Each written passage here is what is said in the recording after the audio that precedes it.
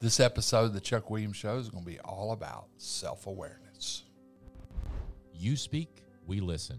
Conversations connecting people. This is the Chuck Williams Show. Welcome to the 51st edition of the Chuck Williams Show, Self-Awareness. I wonder how many people started running when they heard that. Our guest is all about self-awareness. He's a consultant, leadership coach, life coach, Phoenix City native, Kelvin Redd. Thanks, Kelvin, for joining me. Thank you, Chuck, for having me. I'm glad to be here. You are an interesting guy, and I want to get a little bit into into who you are and sort of why you are what you are, and then we're going to talk about emergenetics, which is a personality profile that you give to people and teach in both educational and business settings. You're now moving into the athletic side. But tell me a little bit. I mean, you grew up in Phoenix City, but your dad was a well-known coach, right? Mm-hmm. He was. I grew up in Phoenix City.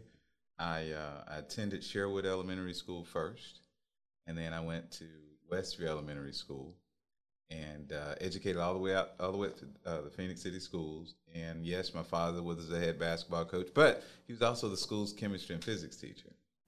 And both of your parents were educators. Well, my mom worked in the system, and but education was it was hammered home in the Redd household. There's no doubt. And your dad, James Redd, yes, was probably one of the best coaches to ever blow a whistle in this part of the Chattahoochee Valley. He had great teams, outstanding players, but he coached over like a 12, 15-year period. It wasn't 15 years, yeah. Describe your dad. He passed a couple of years ago. My father was extremely intelligent. He was valedictorian of his high school class. He was number 2 in his college class. It's interesting because since he's passed, if there was one question I would like to ask him, and it would be this, because when it came to math, I mean, he was an expert in math. I would love to have asked him, why did you put a pencil and a calculator in my hands rather than a book? Because I'm a proficient reader because of him. I mean, he loved to read. He introduced my sister and I. We would go to the Bradley Library every summer. We hated every minute of it for the first so many years, but it just became ingrained in who we were. And so he was a disciplinarian. I can count on one hand how many times I got a spanking from him, or all he had to do was look at me. But I didn't realize until after he passed, like, wow, I spent a lot of time with my father. I mean, just around him.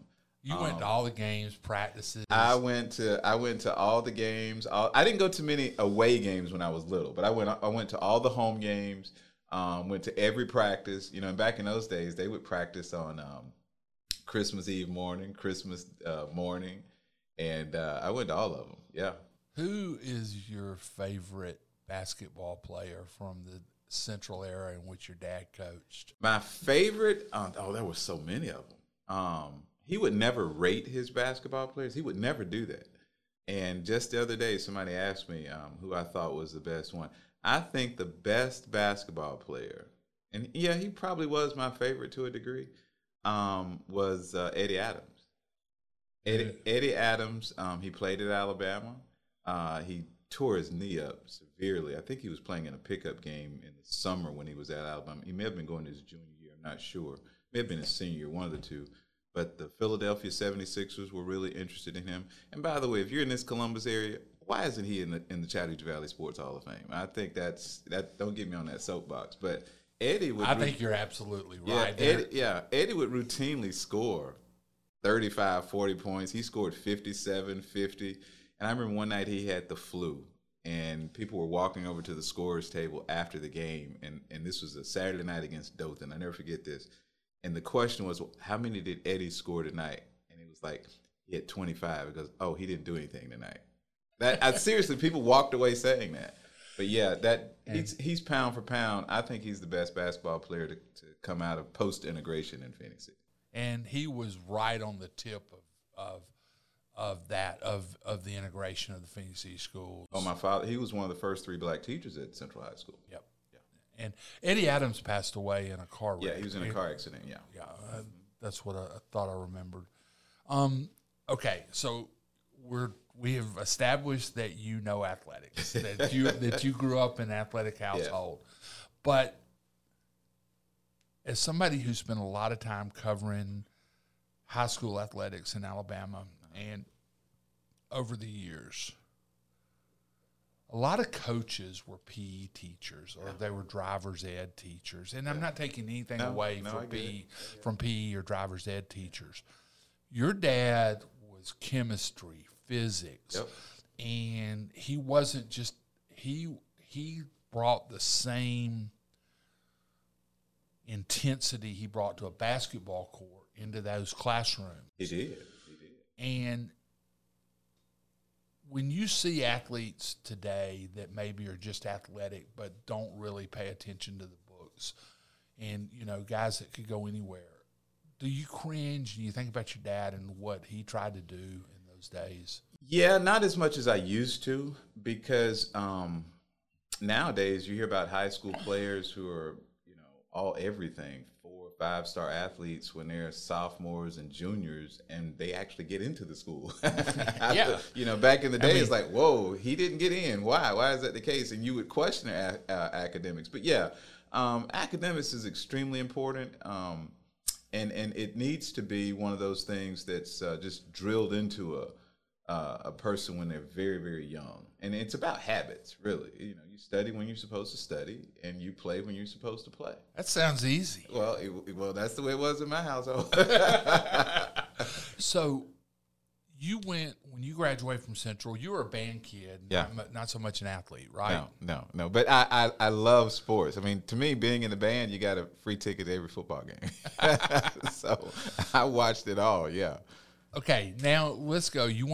Where'd you do your undergraduate and graduate? Went to Auburn University, got my master's a little bit later in life from Troy, and I'm currently working on my doctorate. Where are you working on a doctorate from? At the University of Cumberland's, a small NAIA school in Wilmington, Kentucky. Oh, yeah. And what will your doctorate be in? Self-awareness and organizational behavior. I got this theory. I want to prove it. All this stuff that I've learned over the years, I want to just put it on paper and say, here's why I decided to do the doctorate, because I thought at some point I'm going to write my definitive book on leadership, right? It's going to be my definitive book. So why not do it under the supervision of some professors? That'll take me about 3 years. It's going to take me about 3 years to write it anyway. So why not do it under the supervision of some people who are really skilled, know what they're talking about, and they can iron out all the technical stuff with me, and I can put in the stories, and then we'll be done. That's why I'm doing it. That makes that's practical. Yeah. In leadership, yes, you have seen a lot of different leadership styles. Yes. You worked for the Pastoral Institute for a number of years. Yes. As a counselor. Well, no, I was I started off as the associate director of the Center for Servant Leadership, and then the director of the Center for Servant Leadership. So, define leadership. Leadership is the skill of influencing people to enthusiastically work toward goals identified as being for the common good. And there are 2 key words in the definition of leadership. It's skill and influence. And what do we know about a skill? It's learned. And so you've got people in this world who are in positions of leadership. They haven't read one book on leadership. They haven't taken a class on leadership.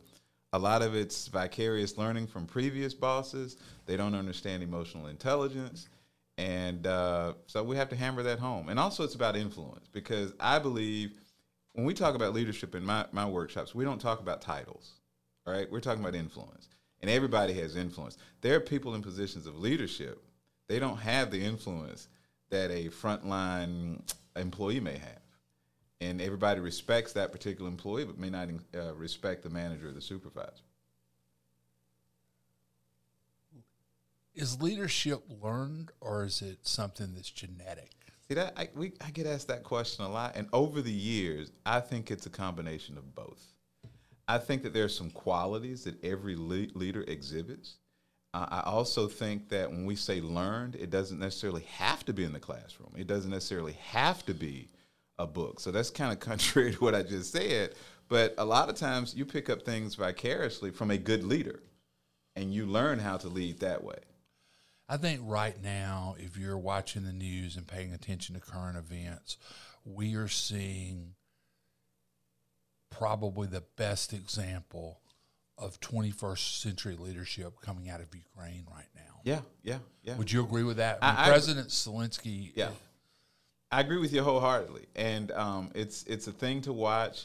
He exhibits the characteristics of not just the leader, but a servant leader, and that humility and that will is extremely vital and can be learned in organizations around the world. And he's certainly doing it under duress.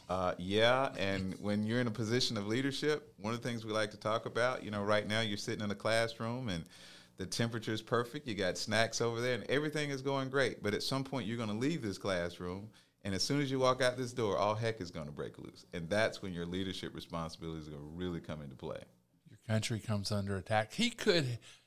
I think he set the tone for his leadership very early when he said, "I need weapons. Yeah. I don't need a ride." Exactly. I mean, yeah, that was a quote of the century almost. Wouldn't you say? I would. I think it is, and and I don't want to make light of their situation. No, certainly not in any way. I mean, it's life and death on every level, and you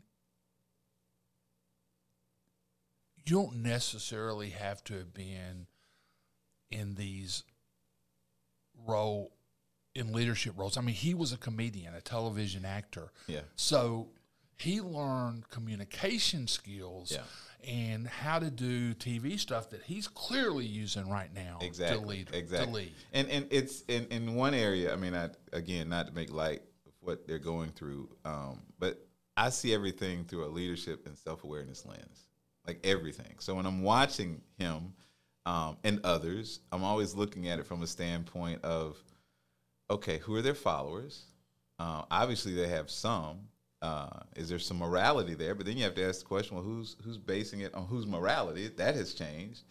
But I'm looking at things from the morality in which I was brought up with and what I've learned, and from a servant leadership standpoint, things that I learned from Mr. Bill Turner. Probably the definition of servant leadership in the Chattahoochee Valley in Georgia. Mr. Turner passed away, I guess, 5 years ago, 4 or 5 years ago. Something like that, yeah. Bill Turner was the patriarch of the Bradley Turner empire, and I think both of us learned some lessons from Mr. Turner. No, I did. That's for certain. Well, I mean, if it wasn't for him, I wouldn't be talking about self-awareness. That was his whole thing. Self-awareness was the most important characteristic of a servant leader. The most important journalistic endeavor I've done. You asked earlier before we started talking about most, interviews. The most important thing I've done, both, and this came in the tail end of my Ledger career, as a newspaper reporter. I had to write his obituary. Yeah, I remember that. And we did it well in the last month before he passed, and it was done and ready. But that obituary was not just an obituary; it was the history of a half a century of Columbus development. Yeah. And you become aware of that. Okay, I want to switch in to what you're doing now. Okay. Tell me what Emergenetics is. Emergenetics is a brain-based personality assessment, and it's based on the latest neuroscience. And so it's used in corporations, educational institutions all across the world, not just in the country.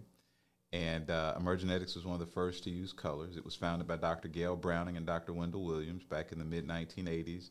They went live in 1991. They profiled about 10,000 people to date. It's probably nearing about 800,000 people who've been profiled, with about 30% outside the United States.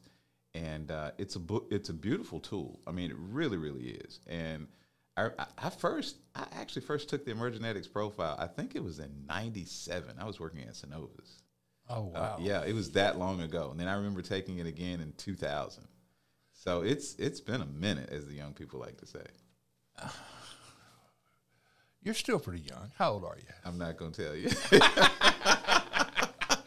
But those of you in the Bi-City area in my age group, by the fact that I'm talking about Eddie Adams, you know exactly how old I am. True. It's interesting because I took the Emergenetics profile about 2 weeks ago. Yes, you did. I'm of the era. I was a manager in a newsroom in the 1990s. Yeah. 1980s, late 80s, 90s, and into the early 2000s before I got smart and decided to go back to just writing and being responsible for myself. Everybody of my generation had to take, was it Myers-Briggs? Yeah. Had to take the Myers-Briggs profile. So Okay. people listening to this they made everybody who thought they were a manager take Myers-Briggs. Okay, that's interesting. That's good to know. At least in the newspaper side. It told me,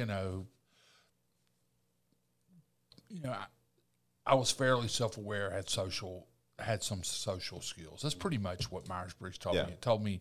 It told me, I can't remember the rest of it, but it was helpful a little bit. But what's the difference in Myers-Briggs and emergent? Myers-Briggs is based on 16 temperaments, and with emergenetics, there are 405 profile combinations.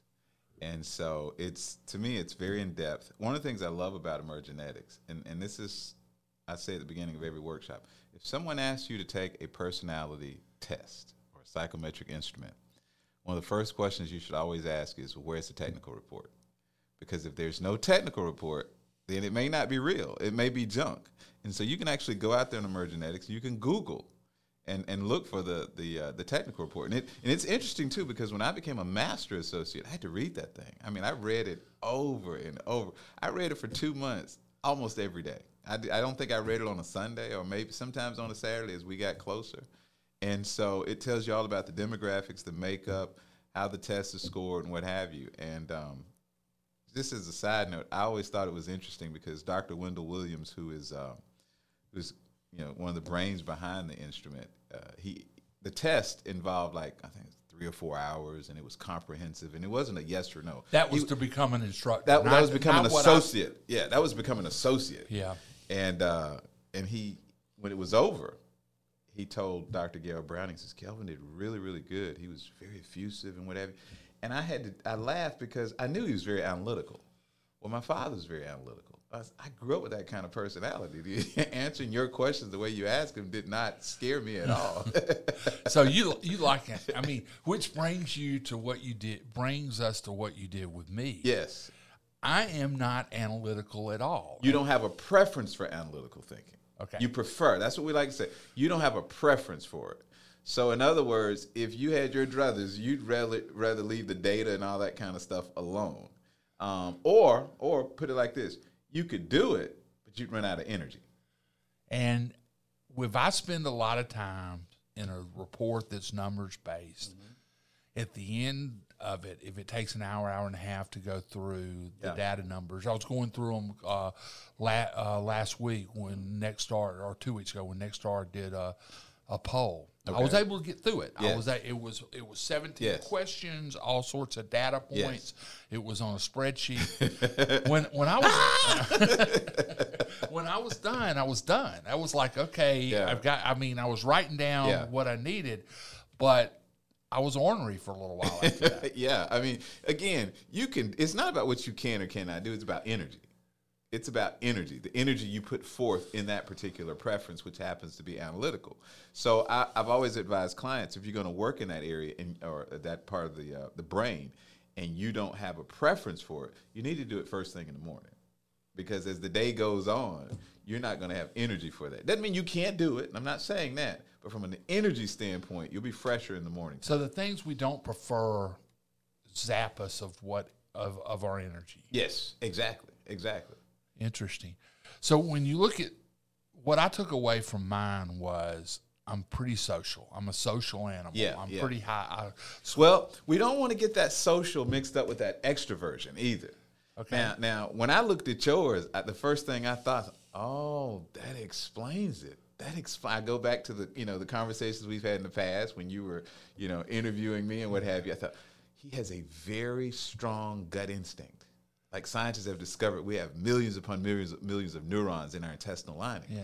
And we've got this microbiome. So we've got two brains, one in our head and one in our stomach.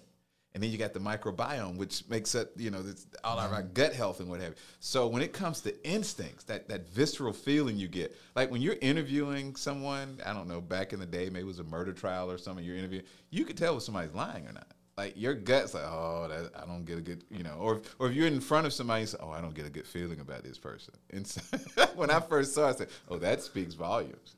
So, that gut, it's funny because that goes with my lack of a preference, I'll use your words, not mine, of analytics to more, when I'm interviewing politicians, whether it could be a governor or somebody who's running for a city council seat. I'm going to go in with a question list. Yes. But it's going to get wadded up pretty quick when I see where the interview's going. Yes. Yeah, because you can pick up on things. Your gut, I mean, you have your gut has allowed you in your lifetime I'm going to assume that you've always been this way. Maybe that might not be a good thing to do, but your gut has allowed you to navigate through and around a lot of situations. The first time I really became aware of that, I was working in a startup newspaper in Dothan, Alabama, called Wiregrass Today. Okay. It published for 56 weeks. I started as the assistant sports editor. About week 35, I was the managing editor running the news operation, and it was going bad. I left and went to the Montgomery Advertiser 2 weeks before it went under. Oh, so you felt it. It was a straight up gut decision. Yeah. It was like okay, this ain't gonna go much longer. Yeah. You just got this job offer. I probably wouldn't have taken it otherwise, but I said, this may be a good time to take that job. See, people with your profile, like you've got in emergenetics, we use colors, blue, green, red, and yellow, and red is social. And so the socials, they're empathic, but they're constantly watching people. Like right now, you're looking at me and you're looking at, my eye contact, the body language, and all this kind of stuff. Now you got a reference point. So the next time I see you, you're going to be looking at me, and if I have the hint of a frown on my face or anything, you're probably going to think, what's wrong? What's wrong? That kind of thing. So, it was interesting because the other thing that showed up in this, and you brought it out, was I'm territorial.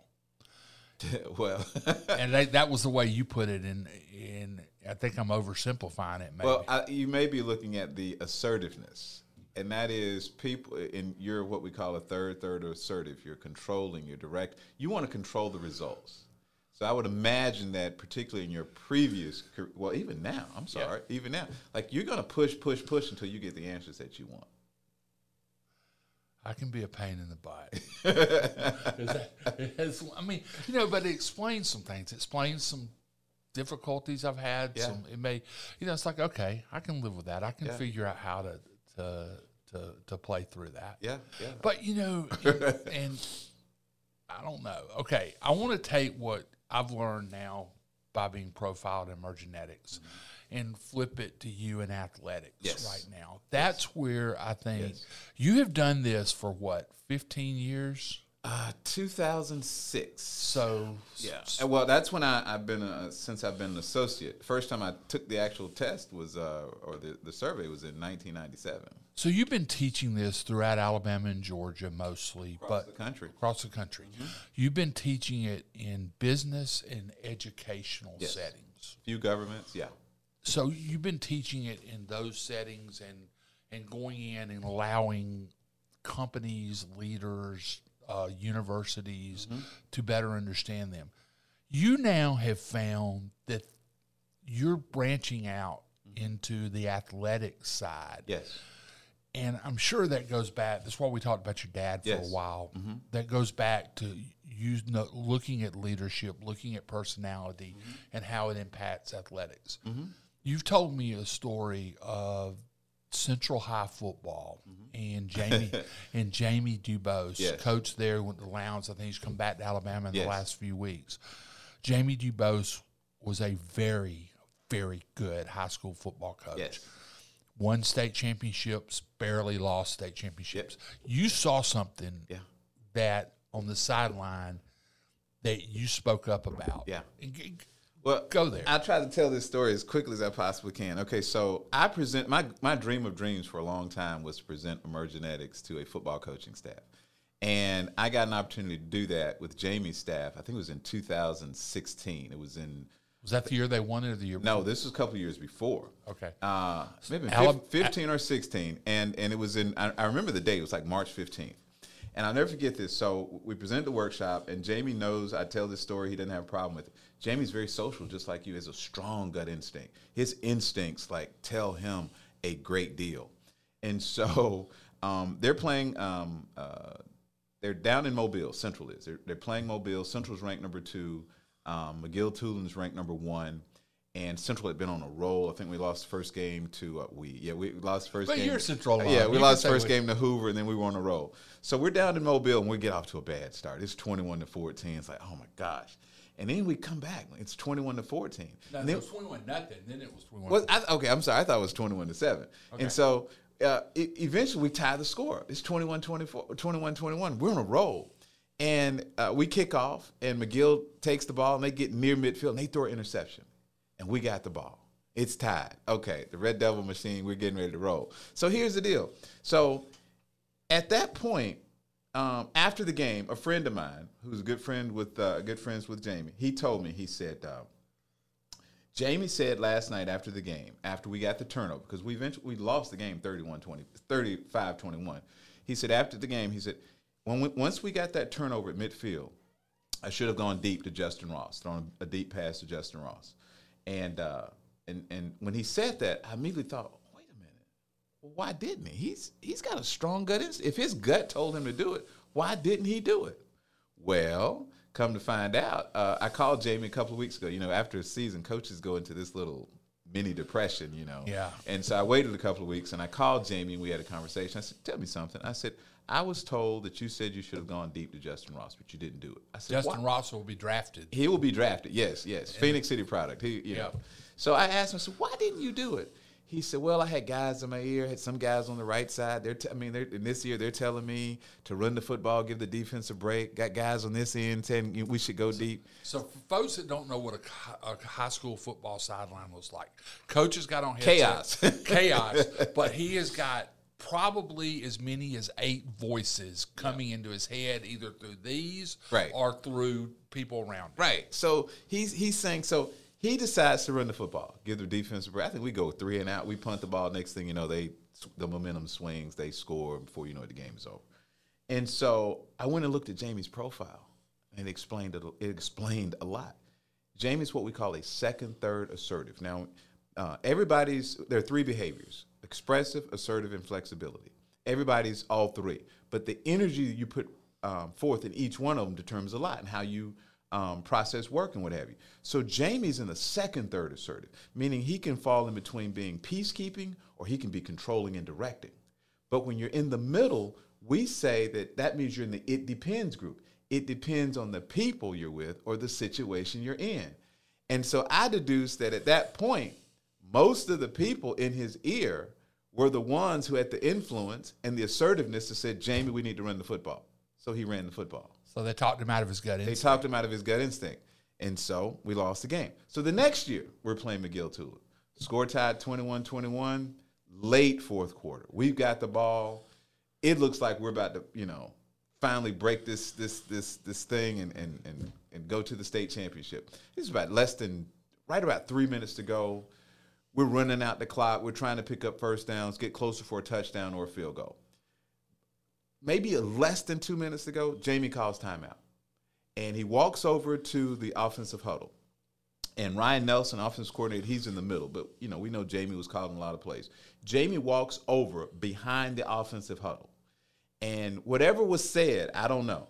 But Jamie takes his play sheet, and his other hand, he does like this. He just slams him down to his leg, his thighs. And I looked at my wife. I said, uh-oh. She says, what's wrong? I said, this may not turn out very well. I said, what do you mean? I said, something was just done or said that didn't feel right to Jamie. Well, next thing you know, we try a field goal, and we miss the field goal. Game goes in overtime. McGill-Tulane wins. All right. Fast forward to the next year. McGill-Tulane again. We're getting ready to play McGill-Tulane. So I call over, and I said, I want to meet with your staff. And Jamie says, okay. He gives me from 3 to 3:30 on Sunday afternoon. We just won the first game. We're getting ready to play McGill-Tulane. And I go in and I talk to the coaches. I said, listen, I gave him a little primer. I said, remember, this is what emergenetics is. These are the colors, blue, green, red, and yellow. Here are the behaviors. And then I explain, like I do in all my workshops, I explain the leader's profile. Like, you got to understand how your leader likes to think and behave. Because if you understand how your leader likes to think and behave, then you're probably going to get A's on your assignment because you know how he or she likes to work. And so I told him, I said, listen, first of all, Jamie has a strong gut instinct, but he's also in the second, third of assertiveness. I said, if he gets a strong gut instinct about something, don't talk him out of it. Don't talk him out of it. Well, fast forward again, Friday night after the game, I think we win 14-0. Game's over. I walk down onto the field, and to a T, several coaches says, Kelvin, we let him go with his gut. Kelvin, we let him go with his gut. Now, I'm not saying I'm the reason they won that game, but I would like to say there was an element of self-awareness that was elevated for that particular game that was missing the previous couple of years. So you saw emergenetics in action and how it can benefit athletic teams. Oh, yeah. I know there's some type of personality test that Coach Saban and the University of Alabama uses, right? Yes. And if you want to go back and look at the, 2015-16 Vanderbilt Alabama game, Bama's up 59-0, and they talk about it. And here's what I find really interesting, and something I really try to hammer home to a lot of my prospective clients, and that is, don't you find it interesting that of all the team building activities that Nick Saban and the University of Alabama could use, that he decides to use a personality test? Think about that. And again, I hope it was emergenetics, but regardless of what it was, isn't it interesting that he uses a personality test? But that's leaving no stone unturned. That's a guy that does everything. But it obviously is data. It gives him data and information he feels like he needs. But it's self-awareness information. And that tells me the level of self-awareness. Like when somebody tells me they're self-aware, I said, well, you're on the journey towards self-awareness because you never arrive. You're always in a state of becoming. So it tells me that he's on that journey towards self-awareness, number one. And number two, it tells me it's like, wow. So when Dr. Tasha Eurich, who's done a lot of studies on self-awareness, says only 10 to 15% of society is self-aware, that explains a lot why he's been dominating college football. Because we've got a shortage of great in that arena. In sports, we have a shortage of great. You can name a lot of good coaches. You can name a lot of average coaches. But, there's very few you can say who are great. The ones that have dominated to the level of dynasty. Yes. Saban, Belichick. Coach K. Yeah. John Wooden. Well, I was going to say Coach Wooden. Mm-hmm. On a baseball side, maybe somebody like a Joe Torre. Bobby Howard here in Columbus. Bobby Howard. I mean, I would love to see Bobby's emergenetics profile. I would too. I would suspect analytics and guts are both in there. I had a long conversation with him, I think it was early last year, long conversation. If you are in his vicinity and you don't take the time to learn from him, that's on you. Well, I knew he was a different kind of cat when I saw him win a state championship when he stole home. Oh, I think I remember watching that on the news. My father was a huge baseball fan. That was his first love. He loved Bobby Howard. Yeah, so I remember that.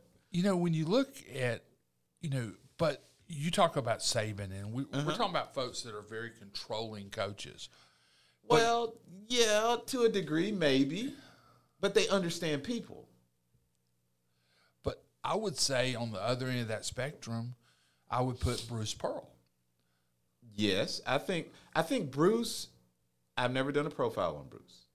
I think Bruce has a strong gut instinct, and I think he uses it. I really, really believe that. Probably more so than a lot of basketball coaches in the country. I mean, Nate Odoms doesn't use a gut instinct. He's strictly an analytical guy at Alabama. He's strictly analytics, and the only question I would have about him, and look, he's made it plain. He taught math in high school. He's a mathematician. Analytics are very important to him. The only thing I would ask is, can you reach your players on a deeply emotional level? And I would ask that of any coach. Is basketball a more emotional sport than football? I can't say that. I've been around both since I was very, very little. And I will say this, though. Basketball teams have to get over losses and wins a lot quicker than football. You got to put them behind you because you could get beat by 20 points on Tuesday night and have another game Thursday. You don't have time to. And baseballs get over it quicker than that. And baseball is quicker than that. I can't really say that. I don't think so. I think they may be neck and neck when it comes to emotions. Okay. You set a goal this year of moving your emergenetics consulting business into the athletic side. Are you doing that now? Are you looking, and in what ways? More intentional. I've done it in the past. I've worked with high schools. I've worked with community colleges, but never at the Division I Power 5 level. And I'm intentional. And I do have one coming up on June 13th. And I told you before this broadcast, you sure you don't want to wait till after June 13th? We were supposed to do it a couple of weeks ago, but they wanted to wait until after spring football practice. And so that one, I think, is going to tell me a lot about how it's received at that particular level.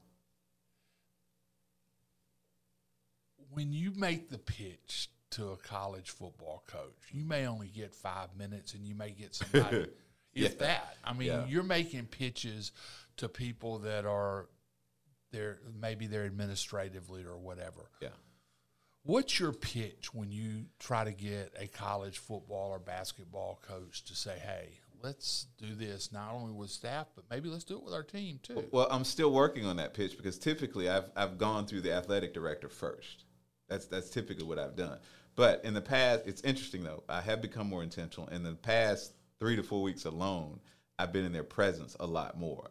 And one of the things I always point out to them, and that's what I just said a few minutes ago. I said, if Nick Saban can use a personality test and does it according to that broadcast every year, shouldn't that tell you something? Okay? Shouldn't that tell you something that if he's using, because it's deeper than just the X's and O's. And that's the same thing I talk to the people in the business world about. Like, I want you to think big picture like a CEO instead of being like this, no disrespect, but the day-to-day manager of the office. I need for you to think big picture. And that requires your focus on people and understanding how they're wired to think and behave the way that they do. And college athletics, a head football coach is a CEO. Yes, he is. He is. Or she. Oh, yeah, football coch, yes. Yeah. Basketball, the ladies are CEOs. Yeah, I mean, Pat Summit was Pat Summit, yes. Don Staley, yeah, they're CEOs. Yeah, Don Staley. I'd love to see Don Staley, man. What an idiot. Well, obviously, I think she's very assertive. There's no doubt about that. and she's a champion. Yes, she is, 2 times. When in South Carolina, which ain't an easy thing to do. No, it's not. I mean, she's done it where she has to recruit against. I mean, there's so few women's teams that are of the level that. Yeah. But speaking of that, I can tell you how it could help with the student athletes as well, or any students. Because for 10 years straight, I presented this workshop to the incoming servant leadership students at Columbus State University. I would do it every late February, early March. My son of choice, that's my stepson, but I call him my son of choice. He played soccer at the University of South Carolina. And so his first year, he goes off on his own, and his grades plummet a little bit.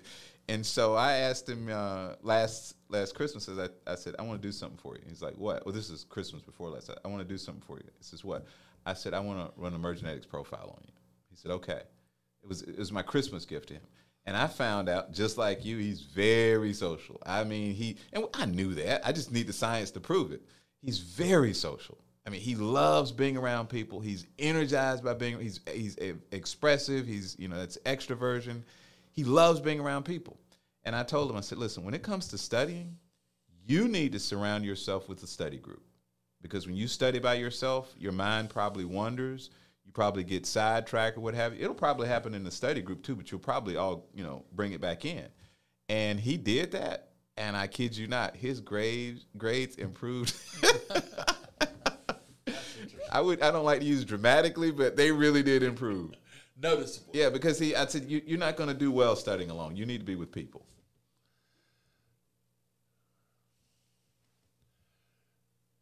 So if we do this a year from now, I mean, Yes. and do you think you will have some of these Power Fives, major colleges working? You'll be working with some of those guys. I am quite positive that I will be. Is it more fun to work with athletics than it is business side? And that's probably not a fair. Well, that's not a fair question. Okay, first of all, I love the instrument. I could present it anywhere. But I will say this. I was telling a friend of mine this about a week or two ago. I said, the idea of presenting this to a football coaching staff or even a basketball staff, it has taken me to a whole nother level of energy. Like, I really enjoy it. The one that I have scheduled on June 13th that was previously scheduled April 5th, I believe. You're not going to name this I'm not going to name this one. But it was interesting looking at the reports and everything, and I'm trying to go to YouTube to look at the head coach and see if it matched and lined up with the profile. It's just been like, and then I've unlike the regular when I do it with business or just educational institutions in general, this one I will use a couple of video clips to illustrate other coaches in various sports and what I think their profile looks like. So yeah, it's been But you're an Auburn season ticket holder when it comes to basketball and football, right? Yeah. So you love watching that. You understand athletics, Yes, in a very, very deep and meaningful way. And I guess business, you have winners and losers in business, politics, everything. I mean, there's profit, there's profit sheets. But the thing about athletics is you can look at the scoreboard pretty much when it's over. Yeah, I mean, in the business world, the quarterlies don't come out till every 3 months or so, right? You don't get them till like the fourth month, but in 2 hours and 15 minutes, whether your team won and whether they played good or bad. In basketball and football, after about 3.5 hours, wow, they looked great, or the whole fan base is like, let's get rid of the coach, that kind of thing. I think you just described Auburn in a nutshell. I love my Tigers. We're gonna be okay. So you're optimistic. I'm very optimistic.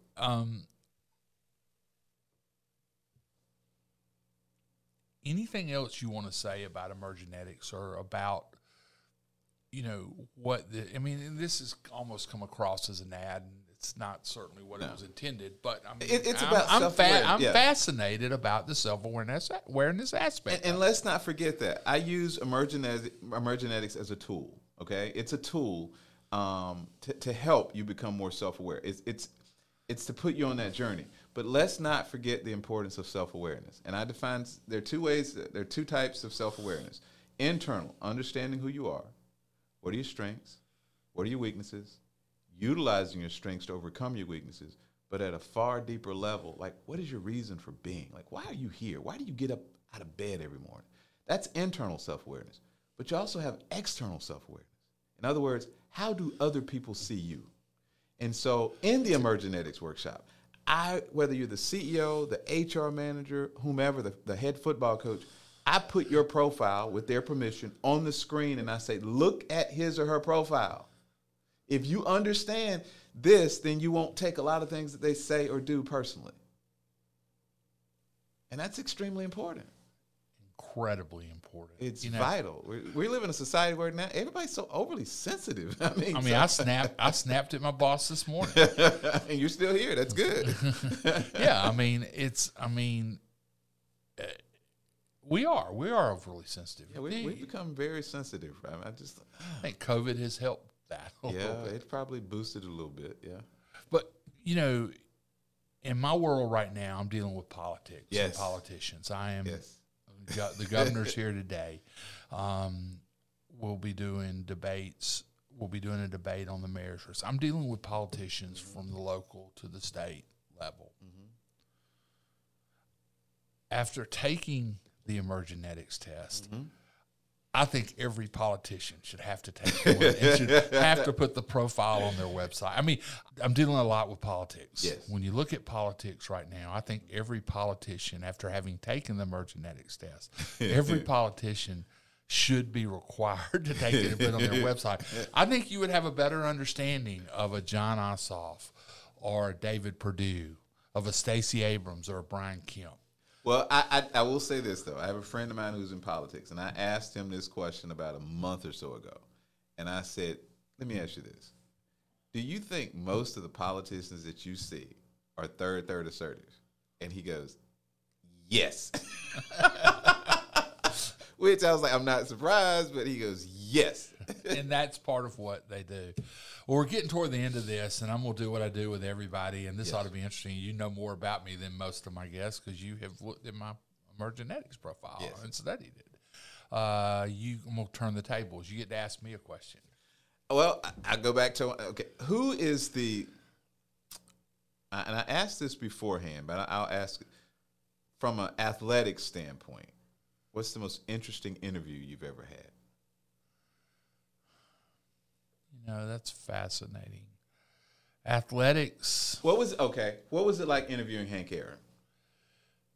He was sitting in a golf cart. He had about 3 minutes, and it was quick. And you asked your questions. There was an AJC reporter around. What I remember about that interview more than anything is Bobby Cox was not yet the manager. He was still the general manager. So it's been 92 maybe. Bobby Cox was talking to Hank Aaron, and they were off on a side field at spring training. And Cox said, hey, I've got to leave. I got to get out of here. I'm going to make one more trip up to Jacksonville to look at the Jones kid. As in Chipper? As in Chipper. So in that one conversation, Hank Aaron, Bobby Cox, and Chipper Jones, in one conversation in the spring of 92. And, you know, sure enough, I think Bobby liked what he saw with that Jones kid. Oh, that's funny. That's funny. But, you know, I love interviewing high school. I'll always like interviewing high school athletics. And, you know, kids in high school athletes, I mean, probably one of the most interesting ones I ever interviewed was Montgomery Advertiser Andre Bruce. I remember Andre Bruce well. I remember when Bruce came, they were the defending state champions, and they came to Phoenix City when I was a junior. And Carver High School. They beat us on a last-second shot. And he signed a basketball scholarship to play for UT Chattanooga. His mom refused to sign it. Did she really? And he was 17, so it wasn't valid. He turns around and later signs a football scholarship with Auburn. I did not know that. And that's how he ended up at Auburn, or he would have been. It's not like today where you can transfer immediately. I mean, he would have been locked into. He was a very good basketball player. I know. We played against him all the way from middle school all the way up to senior in high school. And he probably ended up being the worst number one pick by the Falcons in the history of the NFL draft. So, you know, hey, Kelvin, this has been outstanding. Thank you. I'm now at the point where I've got to drive this thing home. Okay. You can watch the Chuck Williams Show Tuesday night, 7 to 8 on WRBL.com. You can get me on Apple, Spotify, and iHeart for the podcast if you want to do it without pictures. And then on social media. Obviously, I'm on Twitter at Chuck Williams. I'm on Facebook, Chuck Williams WRBL. And then I'm on Instagram, Chuck Williams 0999. Dylan, I got the car out without hitting I always crash the car on that, so I didn't crash the car this time. We've been learning. Today's been an interesting show. It's been with Kelvin Redd. Kelvin is a consultant, a leadership coach here based in Columbus, Georgia, and he deals in a platform called Emergenetics, and we learned a little bit about Kelvin, a little bit about me, and I think how this stuff plays into athletics. Kelvin, thanks for being here, man. Thank you, Chuck. Thank you for having me. Well, hope you come back next week for another episode of the Chuck Williams Show.